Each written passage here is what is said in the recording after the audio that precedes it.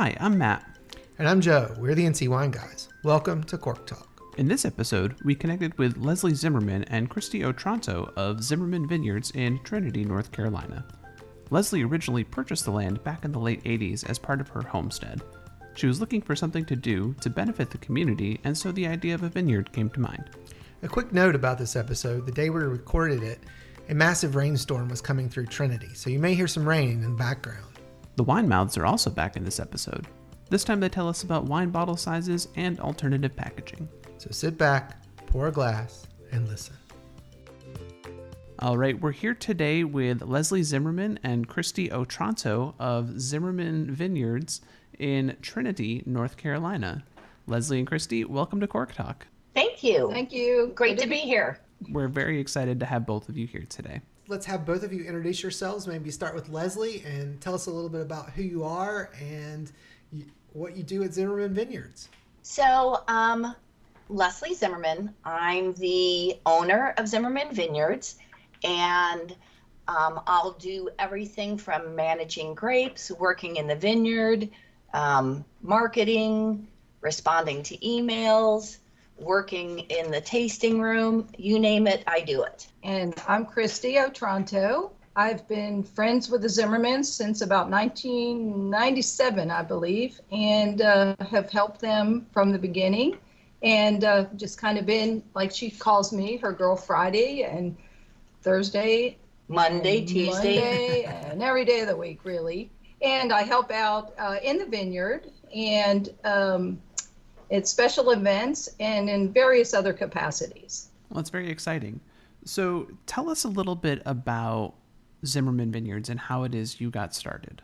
So Zimmerman Vineyards is a portion of my homestead, which is 140 acres.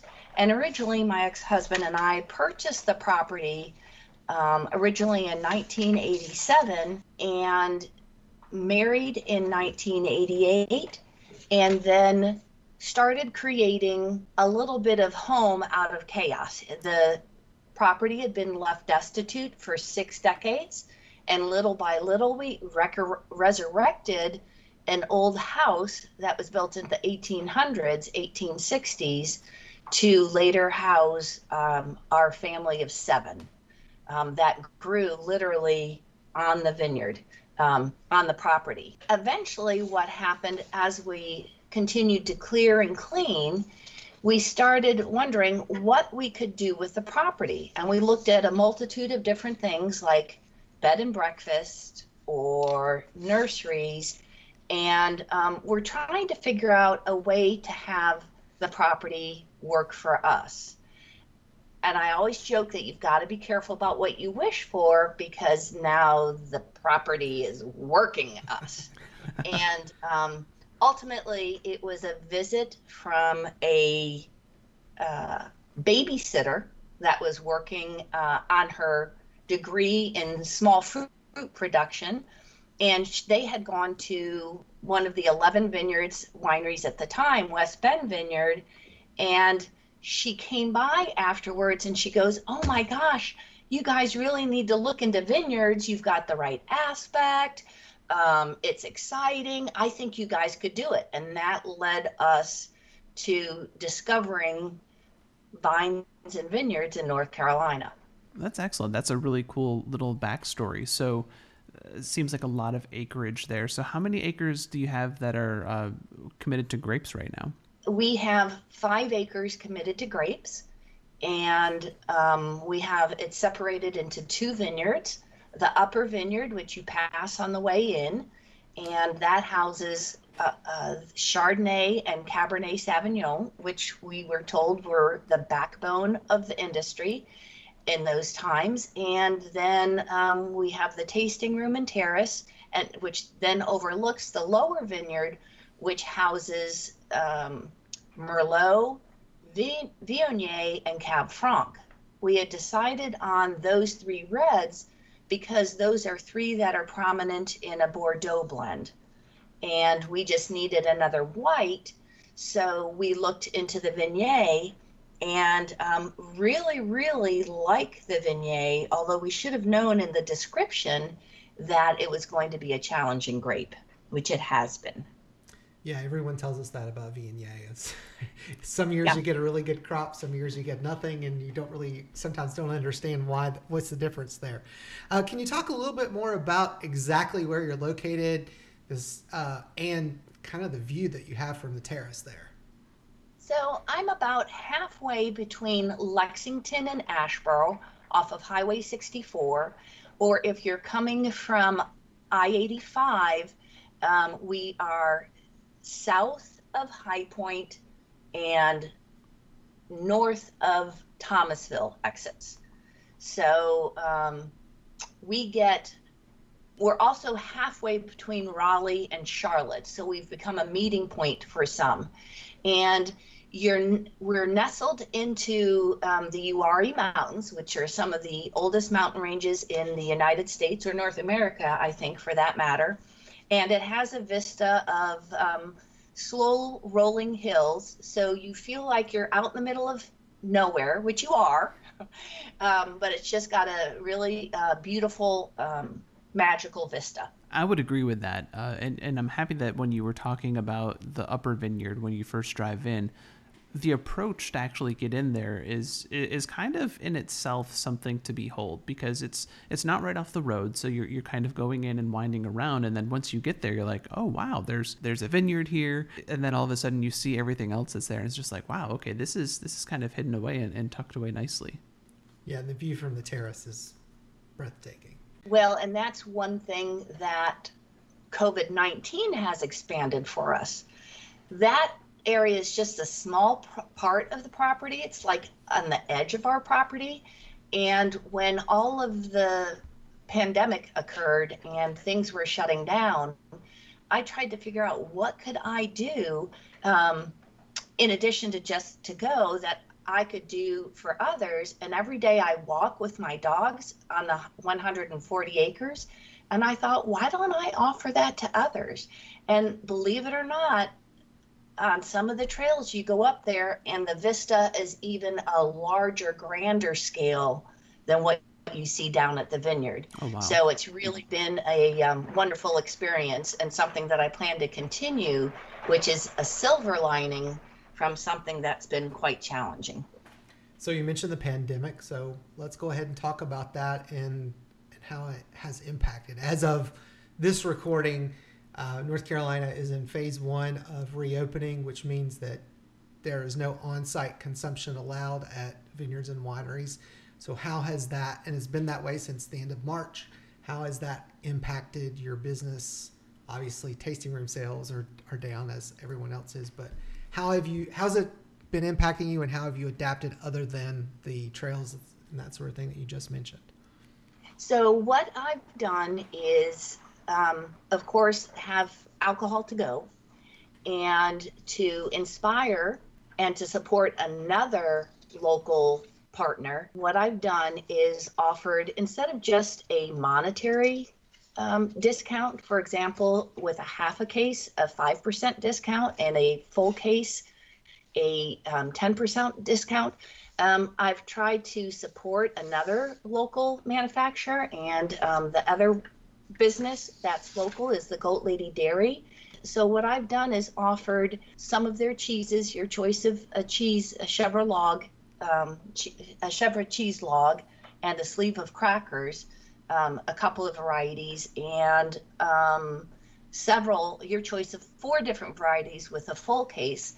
And it's really been something to see, because people have heard of the Goat Lady Dairy, and in talking with Carrie and Bobby Brads, who are the current owners of the Goat Lady Dairy, and they were the original cheese makers for Steve Tate at the Goat Lady Dairy, their quality of product is extremely well known. And I had never used one of their aged cheeses before. And because of the pandemic and what they were able to do and not able to do, Carrie had suggested an aged cheese. And so we've added their Lindale raw milk, cow milk Gouda, which is phenomenal, that I just shared with Christy and her husband this past weekend with any of our reds. And it was just absolutely phenomenal. Great partnership. So Well, we've seen a lot of people coming specifically or buying more just for that. And so we've been able to help support another local business during this time. that's fantastic. And yes, Goat Lady Dairy is always a good choice if you're looking for local cheese in North Carolina. And certainly sounds like a fantastic combination. Anything else that you'd like to talk about as far as the pandemic and the impacts? Obviously, it impacts all of us, but particularly as a small business owner, I'm sure the impacts are pretty great. I have been overwhelmed by the support of the community. I get a little weepy here. Because while I've not necessarily grown financially, I have been able to maintain, and I've been able to increase my customer base, specifically because of the walking trails. I've had people that have put up notices in their neighborhood Facebook pages about the opportunity to walk here. Others that are sharing just for the trails, and that's really brought in a lot of new customers. And it's just been I've got groups that come every Sunday just to walk the trails, and they said that's helped them maintain their sanity. And I always stress to everybody that while I'd love to have you purchase a bottle, by no means is it necessary each time, that it's just my way of giving back and helping. But that's a great way to build those relationships with them, and they're going to tell someone else, even if they don't actually drink wine or buy wine from you, they may tell someone else who does. So Leslie, in addition to running and owning a vineyard, you also have a day job, correct?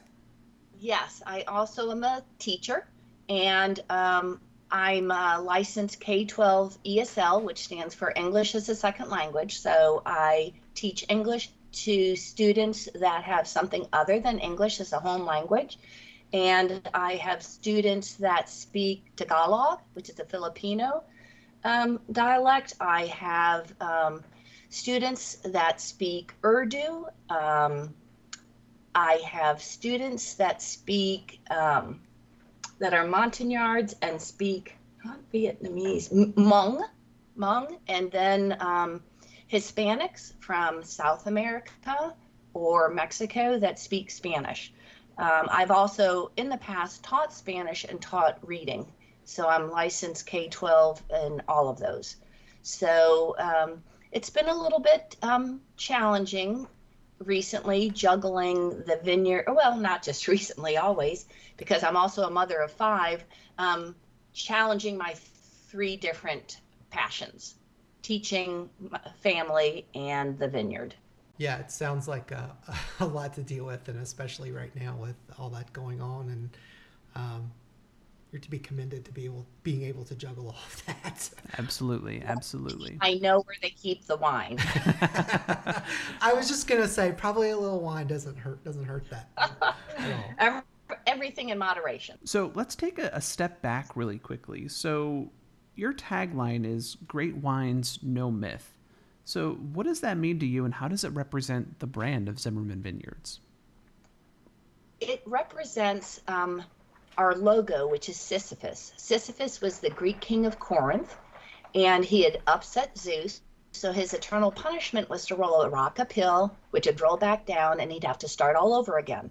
There is a book by Albert Camus, a French philosopher, that says that you must imagine, well, the book's a lot longer, but the gist of it is that you must imagine Sisyphus happy because he so loved life that he embraced that challenge of that rock. And so our rock to push uphill was that we were the first in Randolph County, which is a dry county, was and still is. So now, and then we had a customer who had come, and he had coined that phrase, "Great Wines, No Myth," because he felt our product line was above and beyond a really solid based line of wines. And he just loved them all. And so being one of the earlier vineyards, a lot of people had maybe not misconceptions, but a conception of what North Carolina wines were, and they weren't necessarily good or French vinifera. Not that muscadines aren't good, but they just had their vision of it, and so he wanted to let people know that in North Carolina, great wines aren't a myth, that you can and will find them. So let's talk a little bit about the wines. So the wines are made at Childress, correct? Correct. It's we utilize what's called Custom Crush. We were actually Childress's first customer, and we are their oldest customer for Custom Crush. They now do about 24 different vineyards that don't have the facilities of their own. In addition, they also now have started doing sparkling wines because they now have different bottling systems that they can do that for. So some vineyards that even have their own bottling and crush facilities may not have that. And so it's a wonderful relationship, which makes wineries extremely unique in businesses, because we do cluster marketing where we interact and uphold each other and recommend each other to different customers, versus something that's more cutthroat and antagonistic in other businesses. So that's a really wonderful type of business to be a part of.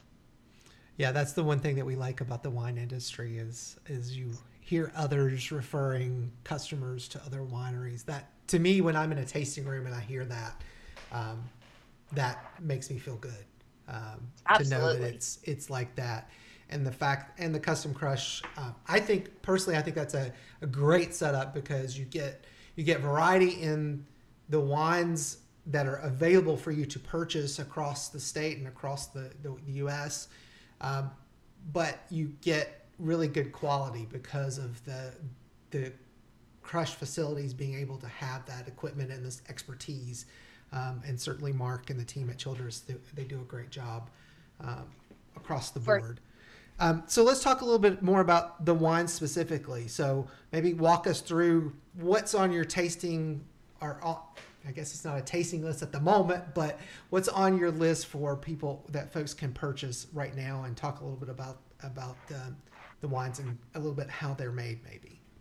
All right. Well, we have two different flights that you can choose from, either a classic wine tasting or a premium wine tasting. The classic wine tasting are a little bit younger. We have a white Merlot, which is a dry rosé, and then we also have a Viognier. We have a 2016 Cab Franc, which is a little bit lighter and very easy sipping red for the summer. And then we have two semi-sweets, a red and white Persephone. So red Persephone and white Persephone are blends. So all of our blends, following our Sisyphus logo and our Great Wines No Myth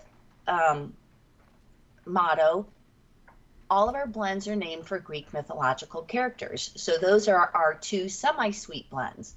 Going on into the premiums, right now we have a Chardonnay, which is ever so lightly oaked. And I was mistaken, the Viognier is on the premium wine list, but Viognier, I always talk about that as like the other white grape, like people talk about pork as the other white meat, in addition to chicken. But it's a lovely grape when you can get it to grow.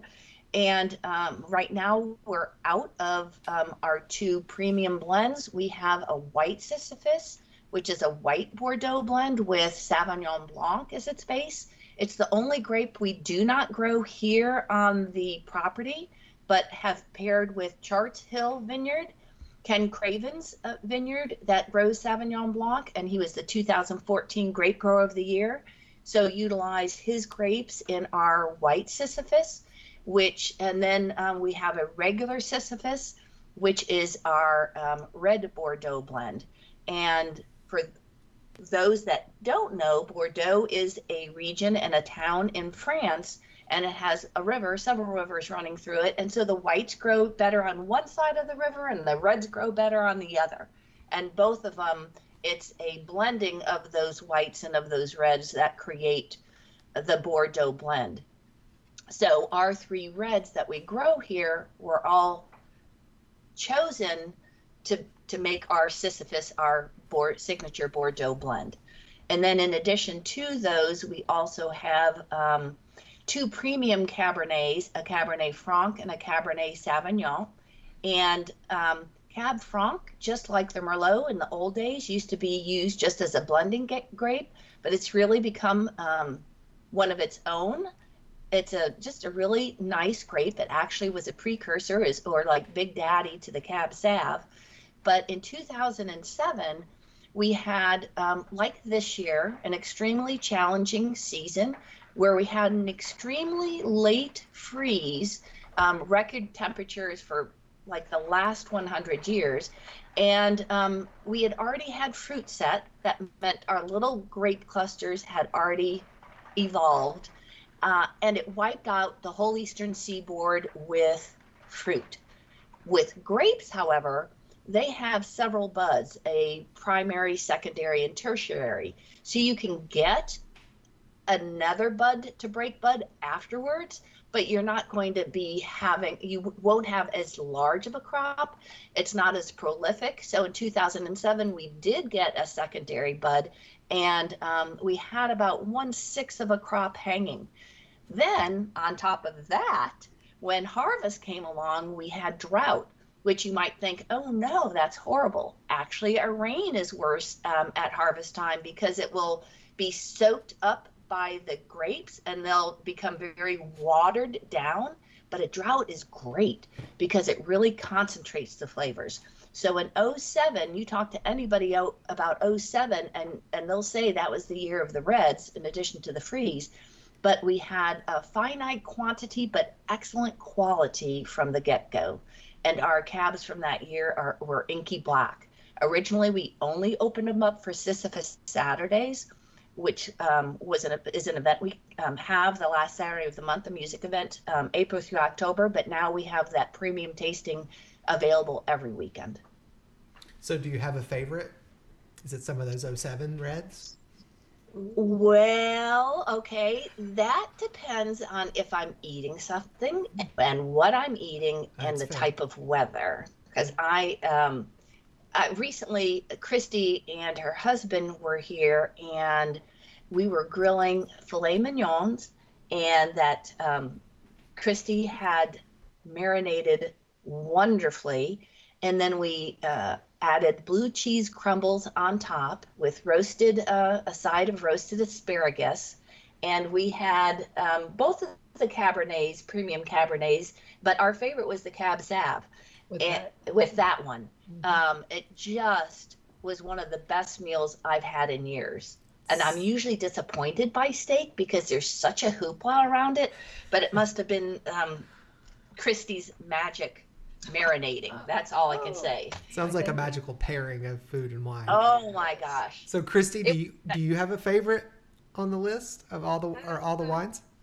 I knew you would be asking me that. I thought about that before this interview, but and I feel like at some point, which sounds silly, that all these wines are like your children. You just can't really pick your favorite. However, it's similar to what Leslie said, that it depends on what I'm eating.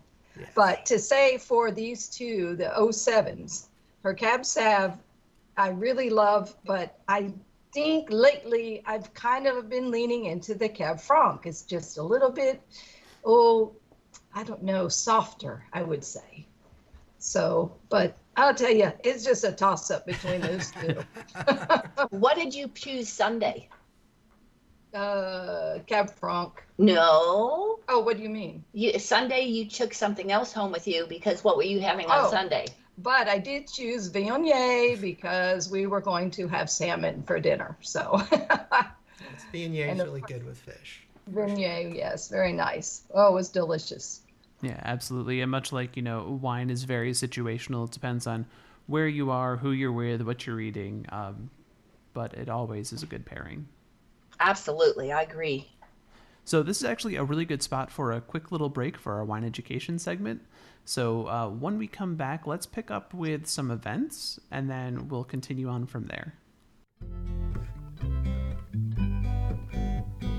It's time again for Wine Class with the Wine Mouths. Jesse and Jessica, welcome back. Thank you for having us. Absolutely. So what are we talking about today? Today we are going to be talking about packaging. Interesting. Okay. Yeah. So, we all want to drink wine, but it's kind of important how we get that wine and how that wine is stored and how it's delivered to us. First, going to talk just a little bit about wine bottle sizes, and then we'll lead into different kinds of packaging and that kind of thing. So most people are probably drinking wine from bottles. And you can get wine bottles in many different sizes. So down from a piccolo or split, which is 187.5 milliliters, but it's like a single serving, basically. Wine to go. Yeah. Or, if you're ordering a mimosa and they bring you a nice little teeny tiny bottle of champagne for you. That's kind of what you picture for that. And then you've got your half or demi bottle, which is 375 mils. And that is half of your standard bottle, which of course is 750 milliliters. And that's kind of the standard. From there, you go up to a magnum, which is 2 standard bottles, or a double magnum, which is 2 magnums or 4 standard bottles of wine. Or for those who like boxed wine, like me, the convenience, that is equal also to a box of wine. So 3 liters is 4 bottles of wine, or a box of wine, or a double magnum, depending on how you want to convert that. That's fun. Yeah, or 1 week of wine. or wine for a party. Yeah, but from here it gets really fun. So the historic convention for naming wine bottles was actually after biblical kings, and I'm not going to bore you with all of them, but I thought Jessie might want to tell us her favorite from the list. My favorite is Nebuchadnezzar, just because that's one of the few biblical stories I remember from childhood. And if you're ever in the market, that is 15 liters of wine, which is 20 standard bottles. I couldn't even imagine lifting that. I think that would be Well, way how too do you heavy. pour that into a glass? Which Nebuchadnezzar built a golden statue, so there you go. Yeah. The bottle would be like a statue. Yes, it would. A golden statue of wine. Maybe when all the social distancing is over, we'll find a Nebuchadnezzar bottle and go to town. Perfect. So what else about packaging is interesting out there in the wine world? Well, I kind of hit on it a little bit already, but there's a plethora of ways to store wine, basically just to keep the oxygen out. But so you got your boxed wine, which is like wine in a bag inside of a box. And there are places in North Carolina for those local that are doing alternative packaging too. So if you want boxed wine or bagged wine, you can check out Shadow Springs or Sanders Ridge. That's right. There's also canned wine, which is kind of newer to the market, but it's fun for adventures, fun for, I don't know, any time. Kayaking, beach. Yeah, definitely easy to bring with, right? Yes, and you need much less than beer. So, Yeah. If you want to go kayak, you may just need 2 cans of wine, and you don't even need to bring a big old cooler full of beer. Mm-hmm. Yeah, that's a good call out, because typically a can is 12 ounces, so that would be almost 2 servings of wine at least, right? Yeah, so we were gonna put the important caveat here to watch out, because canned wine can sneak up on you. Usually, so they've started making some cans smaller, but in general, it's like 375 mils, which is Half a bottle. half of a bottle or 2 glasses. So if the can of wine looks like a normal can of soda or beer, then it's probably half of a bottle of wine. Careful as you are sipping. You're not going to be able to keep up with your beer drinking friends. No. Or you probably should not be able to keep up with your beer drinking friends. So yeah, just look out for that. So now a question of etiquette with canned wines. Do you open the can and then pour it into a glass, or do you just drink it right from the can? I Great just question. drink it from the can. Yeah, I feel like when I drink canned wine, I'm somewhere where I'm not going to bother with another glass anyways. So yeah. I was going to say it depends on your environment. So if you're out on the beach or on a river, you're probably going to not worry about having an extra glass on hand. But if you brought it along on a picnic, and you're setting the ambiance, then you might go through the trouble of having a glass to pour it into. Perfect. And if you're drinking canned wine, you're probably not looking. Not as worried about that. There's many kinds of wines now in cans and also boxes and bottles and all that. But yeah, so you've got even sparkling canned wine and red and whites and rosés and Which sparkling is kind of wonderful in a can because it gives you that feeling like you're like the good feeling of drinking soda with the carbonation. And I can see that really sneaking up on you fast. So be careful. So there are several North Carolina wineries doing canned wines. Round Peak and Plebe come to mind. And there's a few places doing growlers, I think, too. So Plebe does growlers, and of course a lot of the cideries, I think, do growlers as well. Botanist and Barrel's actually doing some cans too. That's true, they are. Yep. Yeah, so that was a lot about canned wine. Clearly that has a special place in our heart. The many different types of bottles, the different shapes. So going back to the bottle aspect a little bit more. Yeah, and the two standard bottle shapes are Bordeaux and Burgundy. So I've heard them referred to as like the masculine and feminine version. So Burgundy are the ones that are more sloped, kind of like a Pinot Noir is usually in, or a Chardonnay. It's like a curvy, voluptuous bottle. Mm-hmm. And then Bordeaux is kind of more your high neck, high shouldered bottle. Kind of boxy, but good. Yes. Yeah. Easier to stack. Yes. You can fit more in your wine Yeah. that way. That's absolutely true. Of course, there's different colors of glass that you can get and you see out and about. Green is kind of the standard, but you might also see blue or cleared, depending on what's in the bottle and how it wants to be presented. Yes. And always watch out for clear. Make sure you're drinking it very quickly after Yes. it's been bottled. Yeah, if they've selected a clear glass for the wine, it's usually like a white or a rosé or something that is meant to be drunk quickly. Yes, because light is not really good for wine. So And I guess like the darker colored glass would definitely help prevent some of those light from damaging the wine itself. Yes. yeah, exactly. Very good to know. And then blue. Blue, yes, if you want to be fancy. Which you often see like old Rieslings and stuff like that in blue bottles. So right. Yeah. Or can it just be a stylistic choice too? I'm thinking of Grove. They put their Traminette, is it? Yeah, I think so. Like their sweet Traminette, or maybe both. But I know they do both a sweet and a dry, and so it just sets it apart, and it becomes marketing at that point, I think, as well. So it also depends on what you're putting in the bottle as far as like what glass is going to be able to hold it. So if you're bottling sparkling, there's a lot more pressure in the bottle. So you have to use a bottle with thicker glass to be able to withstand all the pressure inside. And that makes sense because you don't want a wine explosion in wherever you're storing or making your wine. So that's safety first, right? Absolutely. Interesting. So a question for you two then. Do you have a favorite alternative packaging? I think the little growlers are kind of my new favorite because they're, it's fun. It's a little bit more modern. It's not been done as much. Canned clearly has a little nice Canned is taste in my definitely heart. my favorite. Yeah, from an accessibility standpoint, can definitely kind of tops the list. Yeah, Very absolutely. cool. I've ordered some cans from a winery in Denver, actually, and it's just a much smaller, lighter box than trying to get a case of wine shipped to you. That's true. So all around lower packaging, lower shipping rates. So Yeah. We didn't even hit on closures, but you've got your corks, obviously, but there's plenty of screw tops and crown caps nowadays too. And the idea is just to keep oxygen, away from the wine so it can be stored for a long time. So in that sense, depending on what the setting is for your wine drinking, there's no real difference in the quality or aspect, but it all depends on what you're looking for. very cool. What is your go-to alternate packaging? Like if you guys are planning an outing or an adventure for the day, are you gonna have a bottle? Are you gonna decant a bottle in something? That's a good question. Yeah, we've never really done the whole alternative packaging out, I guess. I mean, I think we've had canned wine before, certainly if you're having a party, box wine is perfect for that. It's easy. You've got the little dispenser and folks can help, and you don't have to worry about them breaking glass.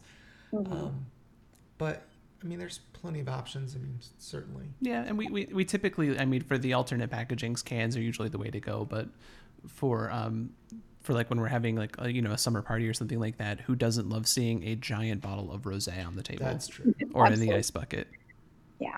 That's true. And, this isn't packaging of wine per se, but now there's so many different types of insulated Yetis or Right. different kinds of wine glasses that have lids that you can. Take on yeah. And I think previous to canned ones, if we were going to be out on the beach or floating down the river, we were not above pouring some wine into one of those stainless steel swell bottles.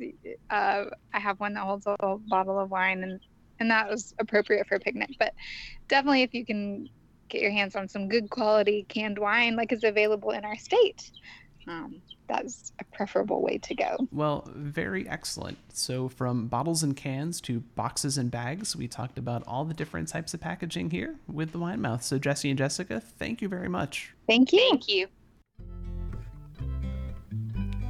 You can find out more information about the Wine Mouths by going to their website, winemouths.com, or on Facebook and Instagram at Winemouths. That's WINEMOUTHS. And now, back to the show. Okay, so we're back with Leslie and Christy of Zimmerman Vineyards. You already mentioned this a little bit, so let's dive into a little bit more. Let's talk about Sisyphus Saturdays and what those events are like and what they mean to your business. So originally we wanted to, again, incorporate local. And so we started highlighting singer and songwriters and their original music. And we did this April through October, the best months of the year, and always the last Saturday of the month. And those events occurred usually from 5 to 8 p.m., and they still do. June, July, and August. June, July, and August, they're just a half hour later to let the sun go down a little bit and for us to cool off a little bit. And it's, once again, always to support local and to highlight singer-songwriters. We do not use any covers. They are all their original music. And this led us, because each group started coming back each year, and we usually they started developing followings. And I thought, well, how can I expand on this to give more people an opportunity to hear more musicians? So last year we started Songwriter Sundays, and I'm on the Randolph Arts Guild Board of Directors, which is located in Asheboro. And through that, I met a gentleman named Jack Gorham, who's a phenomenal musician too.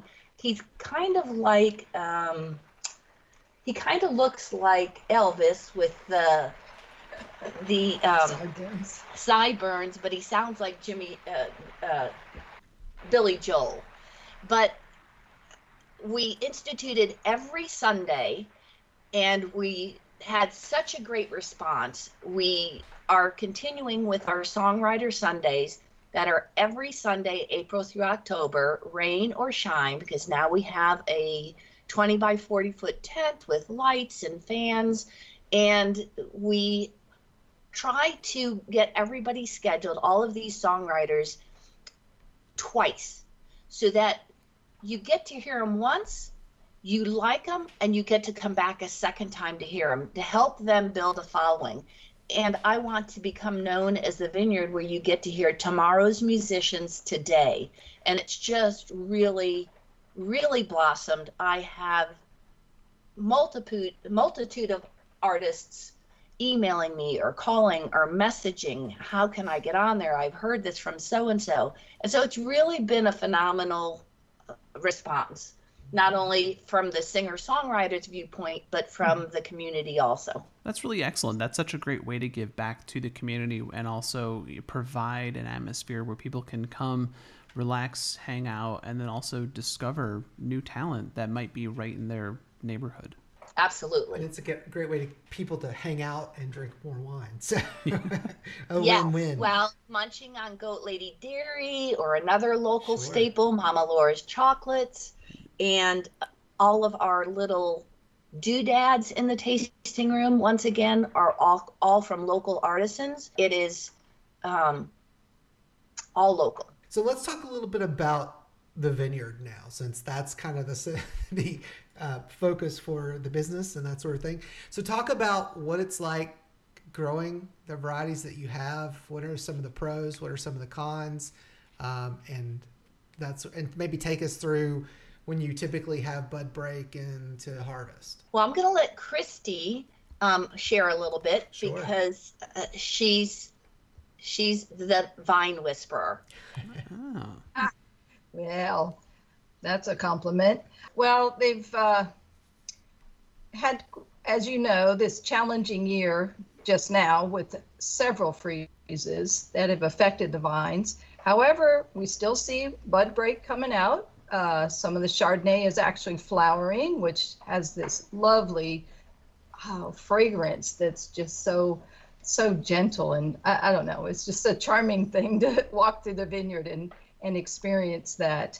But as time is going on and the weather is finally warming up, the other grapes are starting to break bud and or flower, I should say, and those are coming out.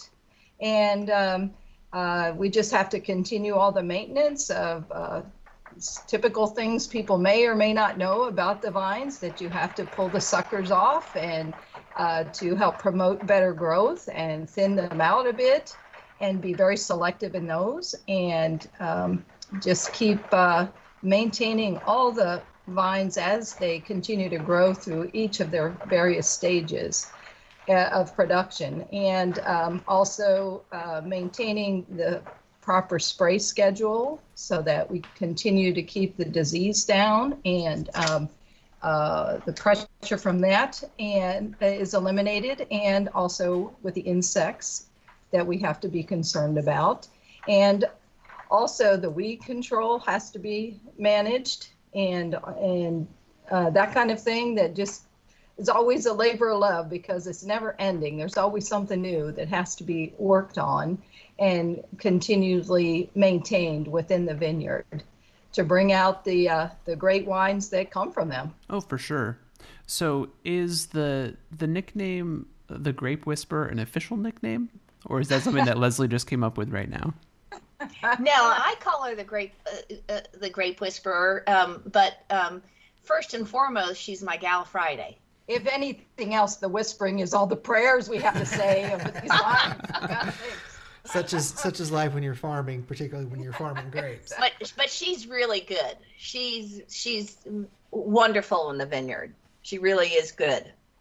And she'll pick a vine and she'll mother that vine through the whole year and take pictures of that baby and show how it's grown. And one of the toughest things for an initial grape grower is to cut off grapes.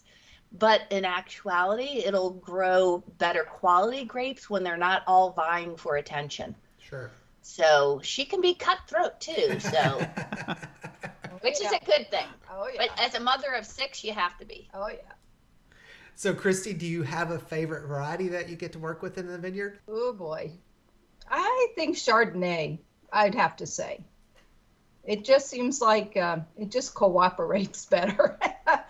Although the Viognier, as we talked about, is a stubborn thing. And in a way, it's a fun challenge because you never know what you're going to get from year to year, from season to season. That vine sometimes will take off and grow into the next county or something. And then other years, you think, what in the world just happened? There's hardly any grapes on it. And you think, what do we do wrong, or what caused this? But I just think it just has a mind of its own, and you just have to go with it.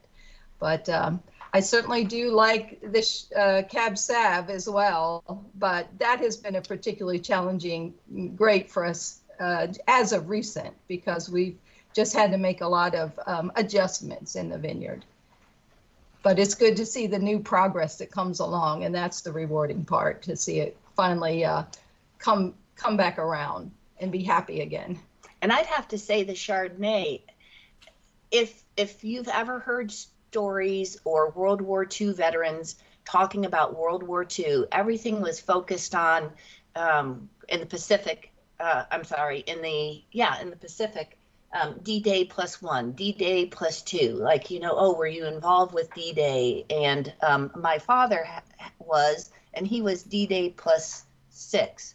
And so that means that they entered that fight 6 days afterwards. Chardonnay is similar in that whenever you discuss grape varietals, everything stems from when the Chardonnay breaks bud. So you really use that as the beacon for everything else.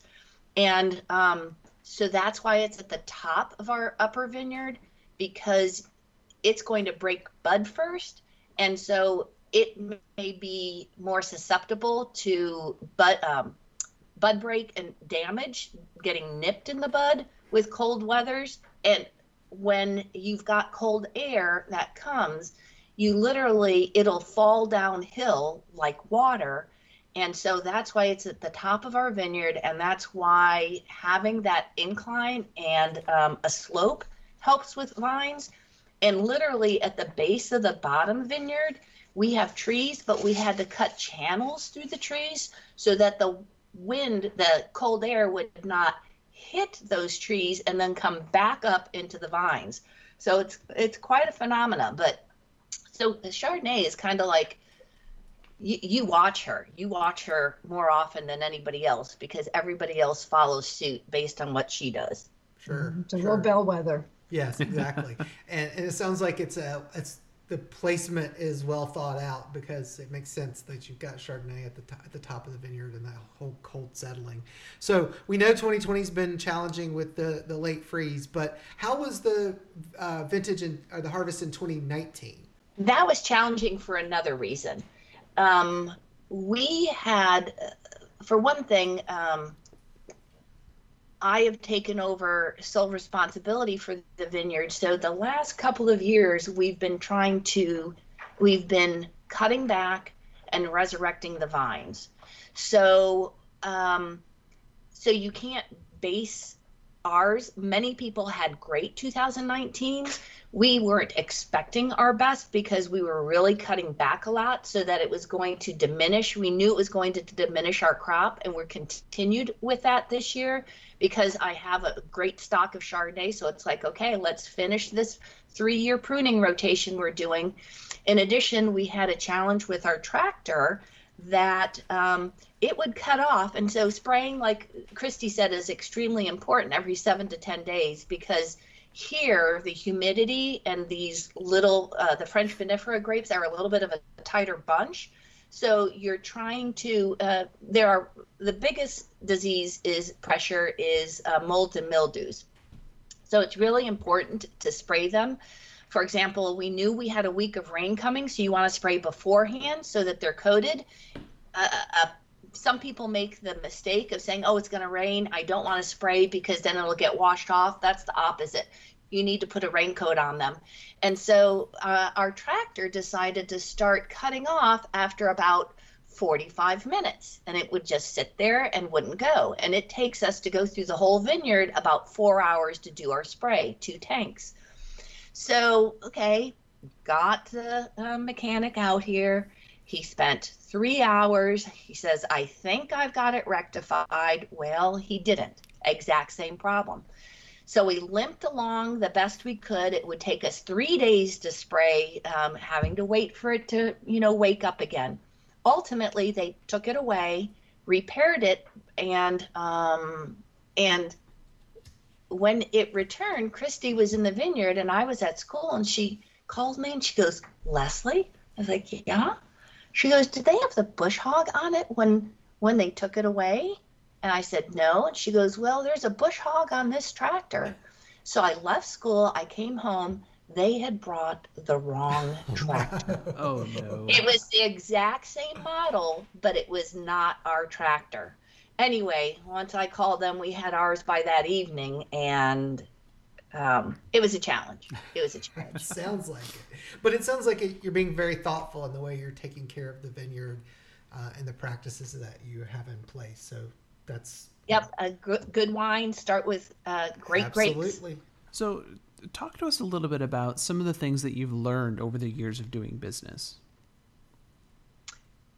I've learned that initially the focus was inward. What can we get? What monies can we get? How can we sell more wine? It wasn't focused on necessarily building relationships. After the last 3 years of change that I've gone through, my life-changing event, I've had such phenomenal support from community, not just family and friends, but just community and people coming to support and offering their time and suggestions and supporting us as an entity, that the whole focus has changed outward.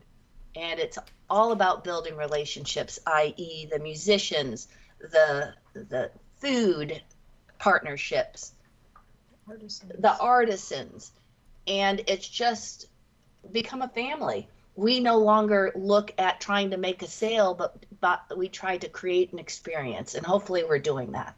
It certainly sounds like it, for sure. I mean, with everything that you have going on with the musicians and the local products and the local foods, I think that you're definitely building up on those relationships, for sure. Another thing we found out is that originally we closed January and February to kind of regroup, and because it was a little bit too cold, and I realized this past year, I can't afford to do that. I've got a darn tractor to pay for and all of those repairs. So we changed in that we have a little bit of seating, a few pub tables in the tasting room now, added a tent with fans for the heat and a heater, and working on sidewalls until I can get a pavilion built. And we started doing wine and food pairing. So January were Super Sundays. And once again, we went to local restaurants in the area and asked them for one of their signature soups, which we then brought to the vineyard and paired it with one of our wines. And then our final Sunday, we had a soup off, which was phenomenal. We must have had 25 different entries. Wonderful response. Wonderful response. February, it was different restaurants and sweets, culminating with a bake-off. And then before COVID-19 hit and the pandemic, the March were different salads. My favorite recipes of different salads and what paired well with them. And so that was really fun, and that makes me think of just educational and just creating new experiences with food and wine. Food and wine is having them together is what makes them, elevates each of them. So I think doing those types of events are great things, and certainly, hopefully, you'll be able to do those again real soon. I'd love to. When, in fact, a woman came today that was trying to decide. She hadn't been here in a while and had planned to come to walk, but it was a little bit wet for that. So she ended up getting a white Merlot and a regular full-bodied Merlot. And I suggested, open them at the same time and compare and contrast, because here's the exact same grape, but just processed two different ways. And then the second suggestion was to buy our 2016 Cab Franc and a premium Cab Franc and do a vertical tasting, that a different year and a different growing season, see what that produces. And hopefully, once we open back up, we'll be doing more things like that. We'll be doing vertical tastings.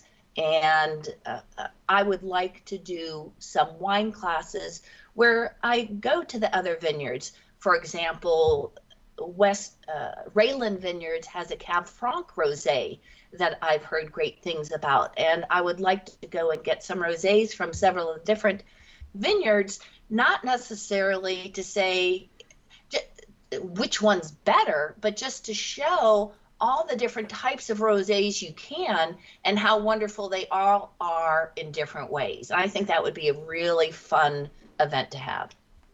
Yeah, that sounds really fun. Yeah, and you mentioned vertical tastings too. That's something that we always enjoy on our side. We'll frequently, accumulate bottles over the years, and then get to a spot where we have, oh, well, we have, 4 back-to-back vintages of this one. So let's go ahead and invite some people over and see how the wine's progressing. It's always very interesting to see how the years, impact the wine, both the growing season and how it changes in the bottle. Mm-hmm. Absolutely. Mm-hmm. Very fun. Very fun. We're waiting for our invitation. So are they. So are you, right, Matt? Yeah, exactly. Joe, anytime. Yeah. Always Okay, welcome. so the first vertical tasting we have, you're invited. I'll let you guys know. Perfect. All right, sounds good. So what's left the biggest impact on both of you over the years? Well, we've seen in the vines, we started with form and function, progressed to chaos, and chaos just doesn't work.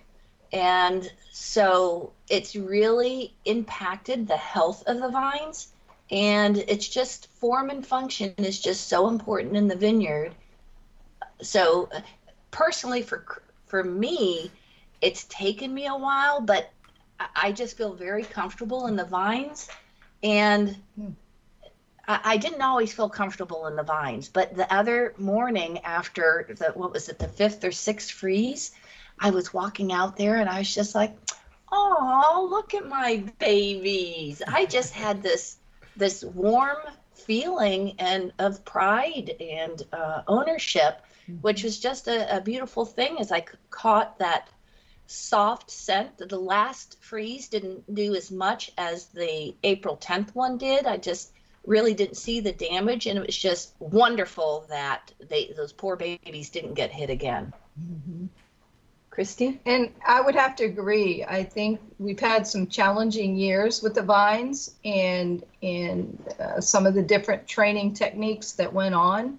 And we've spent several seasons reinvigorating them and by adjusting those techniques, and really have seen a major surge in the health and vigor of the vines now, and we sure hope we'll see that in the grapes and the wine themselves.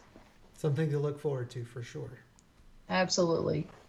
And actually, that's a really good segue. So what is it that you're looking forward to most in the future? Growing our base. I think that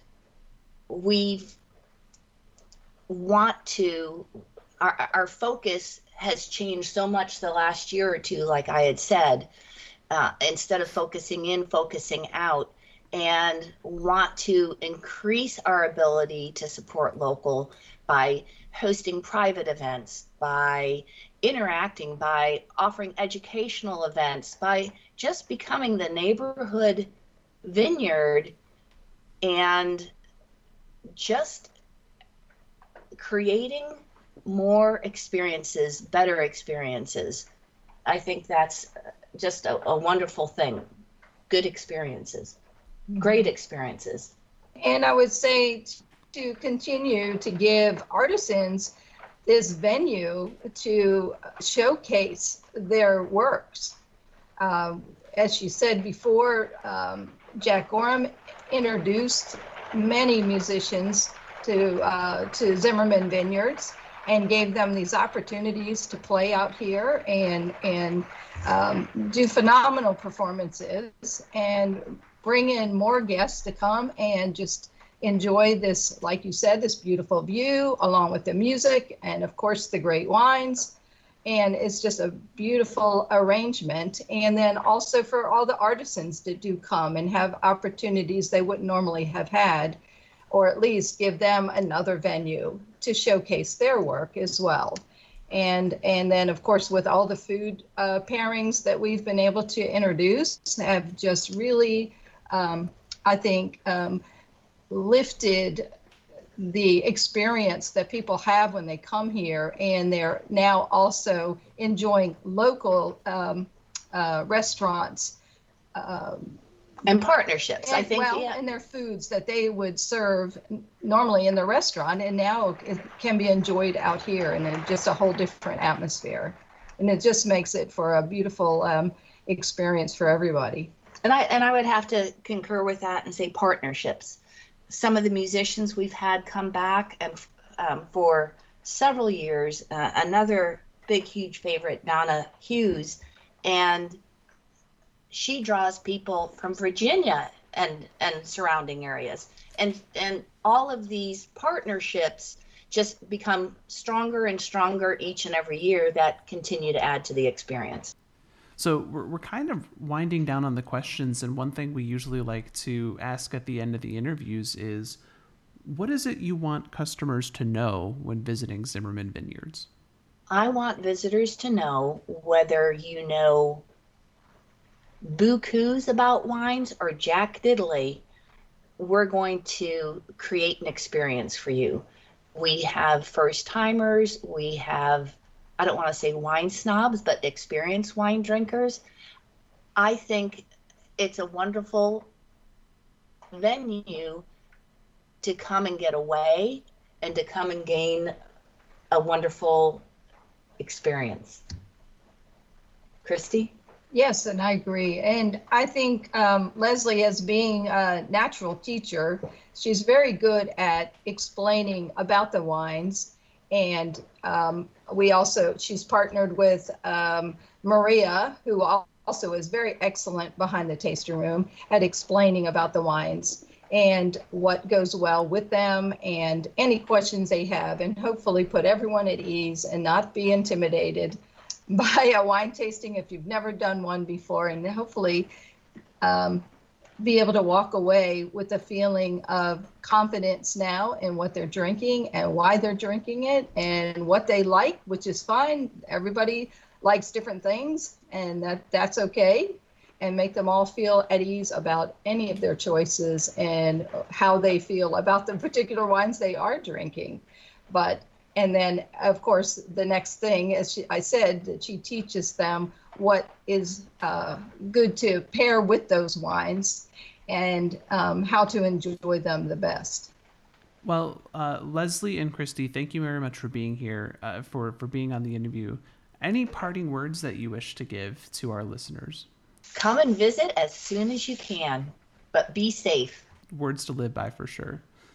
Leslie and Christy, thank you very much. We're looking forward to coming out and visiting, and we will talk to you again soon.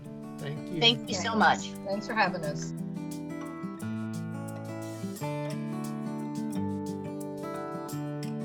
That's it for this episode of Cork Talk.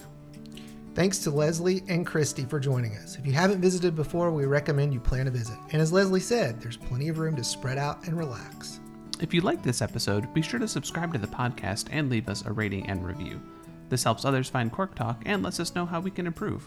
Did you know we have a Patreon page? You'll get patron-only content, early access to each show, and more when you sign up.